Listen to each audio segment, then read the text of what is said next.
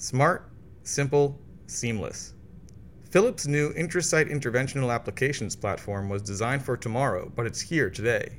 Intrasight delivers best-in-class imaging and physiology solutions with both co- and tri-registration tools on a new application-based platform.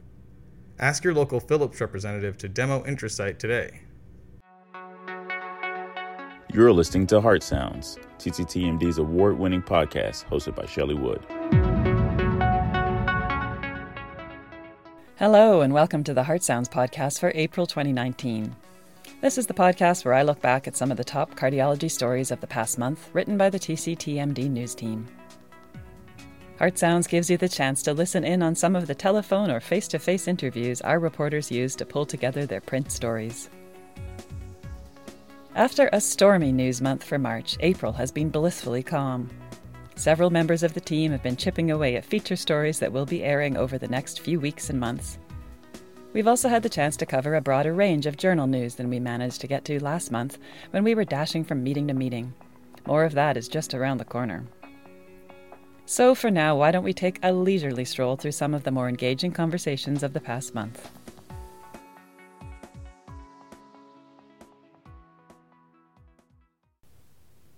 I want to kick things off by talking about my takeaway blog from the ACC meeting, which for a range of reasons I didn't manage to pull together until the first week of April. As you'll no doubt recall, I spent much of the March edition of Heart Sounds talking about some of the big trials from ACC. But for my takeaway blog a week later, I circled back on what I think was a key unanswered question from the meeting, namely, how the heck did we get another big embargo break involving a trial presented at the ACC meeting and published simultaneously in the New England Journal of Medicine? I have been a loyal slave to embargoes my entire tenure as a medical journalist. That's despite having been unfairly penalized once for a broken embargo that had nothing to do with me and my team. But never mind, I'm over it. But I have long wondered whether these embargo periods are really serving their purpose. The idea is that giving journalists a few days to review and digest scientific data and conduct their interviews, consult with other experts, and so on, will lead to better journalism. But if that model were the case, surely a lag time between presentation and publication of a scientific paper would also lead to a better paper. Anyhow, I heard from plenty of folks curious to know if I had more details on the Reuters embargo break at ACC, and you can find some answers in my takeaway blog. Find that by clicking on my name on the TCTMD site, since it's currently featured on my bio page. For now, have a listen to part of my interview with Martin Leon of New York Presbyterian Columbia University Irving Medical Center in New York. Dr. Leon was one of the PIs of Partner 3, which itself was one of 2 low-risk TAVR trials at the heart of the embargo break. He was also at the middle of one of the last embargo break brouhahas involving the New England Journal of Medicine and the ACC back in 2007. I asked him if medical news embargoes still made sense in 2019. Well, we have to keep revisiting the policies. I think a decade ago we were concerned that some of the breaches and embargoes might have been initiated by either physicians or by sponsors, and I think largely it was unintentional. But I think more likely what's happening now is that these breaches are occurring at a very different level, and they're becoming inevitable with the advent of simultaneous publications at the same time as presentations. Then you expose new data to ever-increasing audiences of people. And once that occurs, the likelihood of there being either an intentional or unintentional breach becomes inevitable. And this breach in particular was, it was associated with a news service. I believe it was unintentional. I think there was a communication lapse. There was, the story filed in India. There was a time difference. They misunderstood when the actual presentation was going to be. So I don't think it was intentional. But still, it evoked a series of cascading events that, had it not been over a weekend, really could have threatened the entire process. It is very possible that the presentation would have been withdrawn, and it is possible that there would have been other, very substantial repercussions.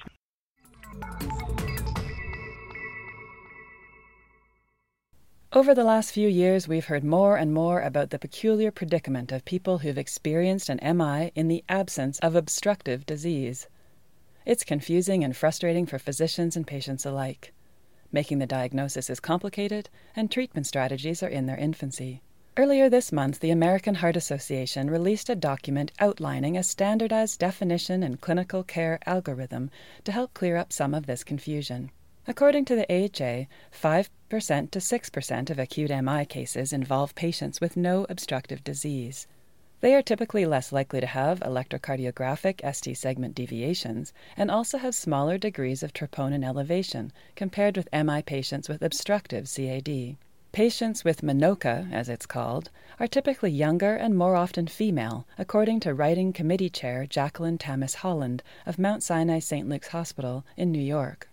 Yael Maxwell covered some of the highlights of this scientific statement for TCTMD, and it's worth seeking out the AHA document, published in Circulation, to understand the different definitions, diagnostic steps, and treatment algorithms. To whet your appetite, here's Tamis Holland explaining why this document is so important. When I sort of asked around and asked other people, not just in my hospital but outside, it just seems like the care is very varied depending on the place you're at and just sort of depending on the clinical acumen of the physician, the whole team in terms of what's causing things. And I kind of felt that it was important for us to bring to attention to the medical community and even to the patients the fact that there is a condition called MINOCA, that it's widely known, it happens, and that when this sort of situation happens, you need to look into what the underlying etiology is. One, so you can feed back to the patient and give them information about what happened to them. But two, because if you identify what the underlying problem is, you might be able to improve the outcome, depending on what the underlying reason is.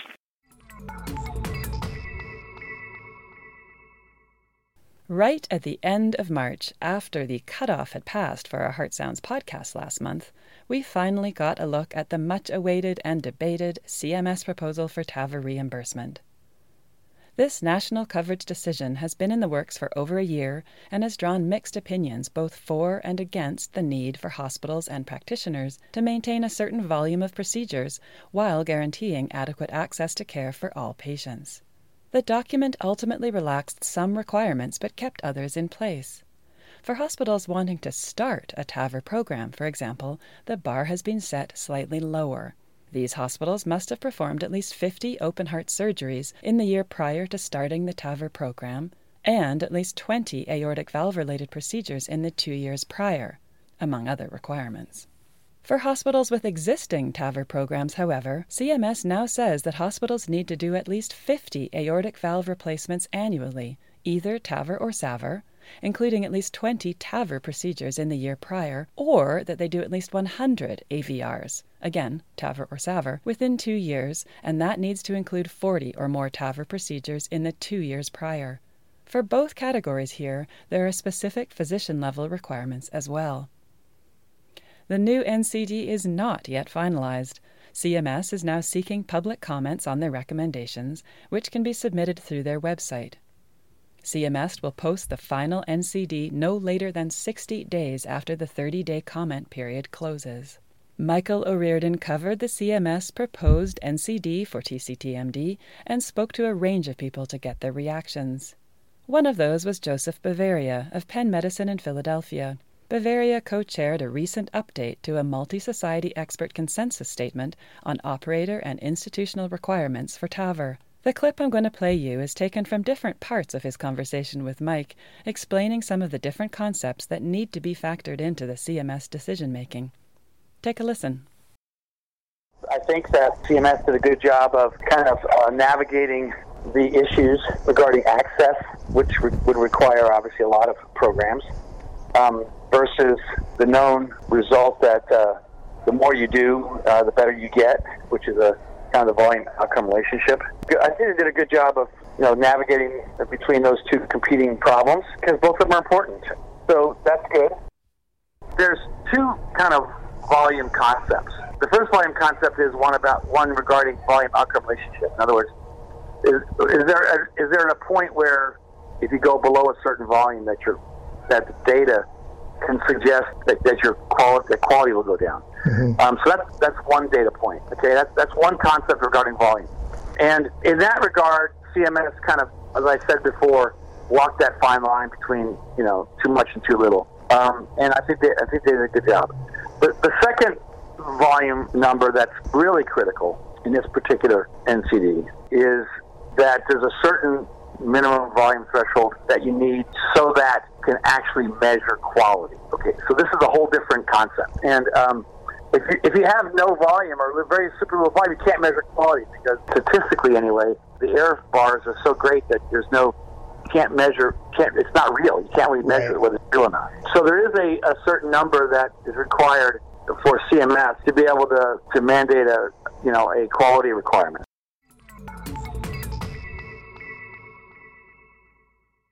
A team of researchers from the Platinum Diversity and Promise Element Plus post-approval studies have been doing a range of prospectively planned analyses trying to understand how women and minorities fare following DES implantation. As you've heard me say before, men typically make up the bulk of patients studied in trials that lead to regulatory approval of drugs and devices in cardiovascular disease. For that reason, checking that the interventions work well across the board is a worthy if understudied endeavor. This month, Roxana Moran of the Icahn School of Medicine at Mount Sinai in New York and her co-authors report one-year MACE results for the nearly 1,900 female patients who participated in these studies and received an everolimus-eluting stent. Adjusted for differences in medical history, lesion characteristics, and procedural factors, the risk of one-year MACE, that is, death, MI, or TVR, was similar for female African American and white patients and for Hispanic, Latina, and white patients. But for African American women in particular, the risk of MI was sharply elevated at 1 year compared with white women, as was the risk of TVR. This was despite the fact that they maintained dual antiplatelet therapy just as consistently. Caitlin Cox covered this paper for TCTMD and interviewed senior author Wayne Batchelor of the Inova Heart and Vascular Institute in Falls Church, Virginia. He helped put the project and its findings in context and walks us through the outstanding questions. We need to do a deeper dive into the interaction between race, ethnicity, gender, and risk factors to understand the full impact of these characteristics on outcome. And we have to dovetail into that discussion social determinants of health, because the way that we've been looking at this historically, we've just sort of chunked people into categories based on things like, are they diabetic or not? Do they have established Framingham risk factors or not? And we kind of look at outcomes in that way. And the reality is there are other risk factors that we're probably missing as it relates to how patients fare after interventions, including coronary stent interventions, even in the modern era. Really what this does to me is it just opens up a whole nother venue for research questions and provides a lot of impetus for us to study biological, social, and clinical and angiographic underpinnings for the findings that we're seeing. For example, there's a threefold difference in adjusted myocardial infarction in African American women. This is something that's completely gone under the radar screen because we've never looked at them. They're a group of we've really never studied. African American women, if we've done studies, they've always been African Americans, men and women dominated by men. And if we've done studies on women, they've been predominantly Caucasian women. There's almost this interesting double whammy of being minority and female that seems to provide incremental risk, at least in terms of myocardial infarction. The question is there something biologically going on that we're just scratching the surface of, or is it just all explained by things that we're already aware of, for example, social demographics, access to care, comorbidities like diabetes, and other comorbidities which seem to penetrate certain races more than others.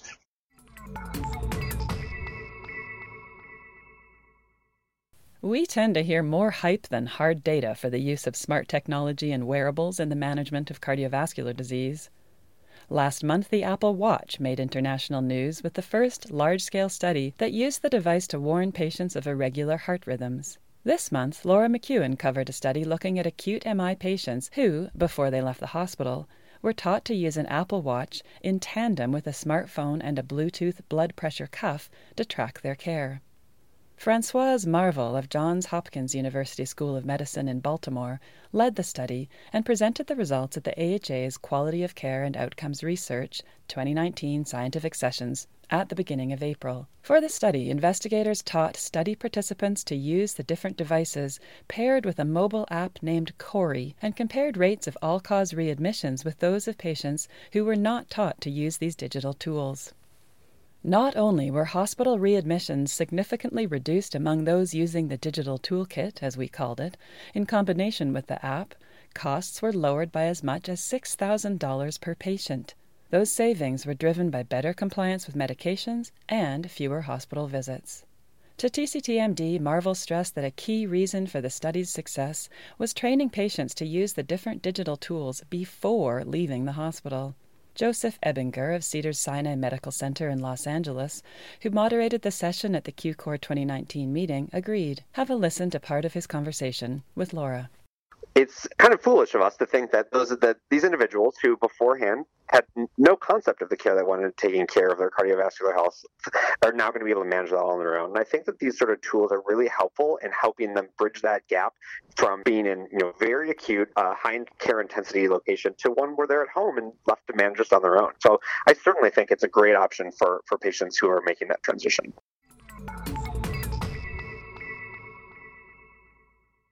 Getting everybody organized and on the same page when it comes to treating cardiogenic shock in patients with acute MI or acute decompensated heart failure isn't easy. But according to research Todd Neal covered this month, implementing a multidisciplinary shock team can have a major impact on patient outcomes.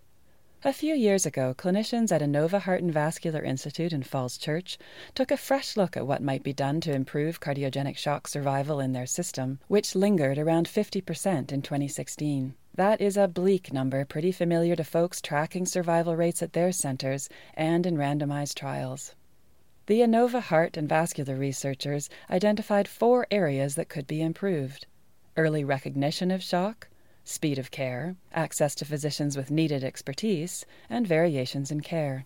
They then formed a task force to develop strategies for each of those areas, which ultimately led to the formation of a shock team, tapping into representatives from interventional cardiology, cardiac surgery, advanced heart failure, and critical care, which could be activated with a single call. They also developed an easy-to-use algorithm to standardize care.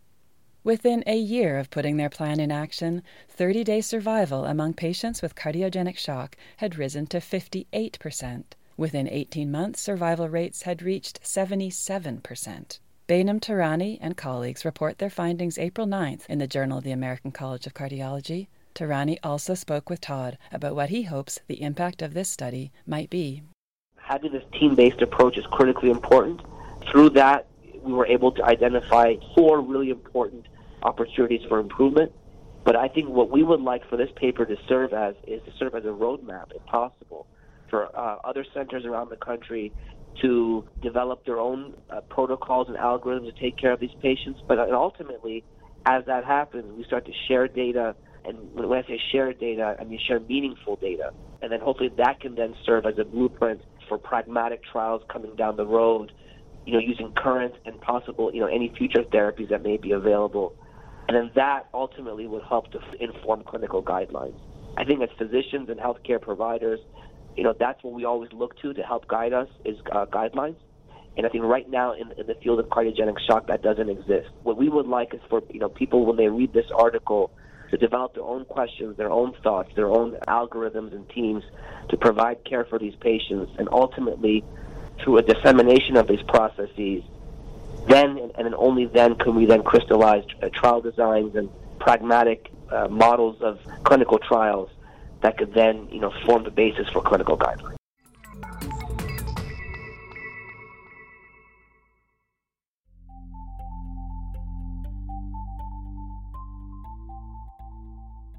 That's all we've got for the April edition of Heart Sounds. We are gearing up for a very busy month of meetings in May. Todd Neal will once again be covering the Heart Rhythm Society meeting in Boston, May 4th to 7th. Yael Maxwell will ship out to Las Vegas for Sky a few weeks later. The EuroPCR meeting kicks off in Paris on May 21st, followed by the European Heart Failure Congress and the European Atherosclerosis Society meeting, all before the end of the month. We've got you covered news-wise for all of these conferences, but it's hard to keep on top of everything. If you are presenting something at any of these meetings or have other tips, be sure to drop me a line. And if you're not attending these meetings, you'll want to check out the TCTMD homepage most days of the week to see new research coming out of all of these conferences. You can also sign up for our newsletter, which will keep you up to speed. Find the sign up button at the bottom of the homepage, or follow TCTMD on Twitter for all the headlines.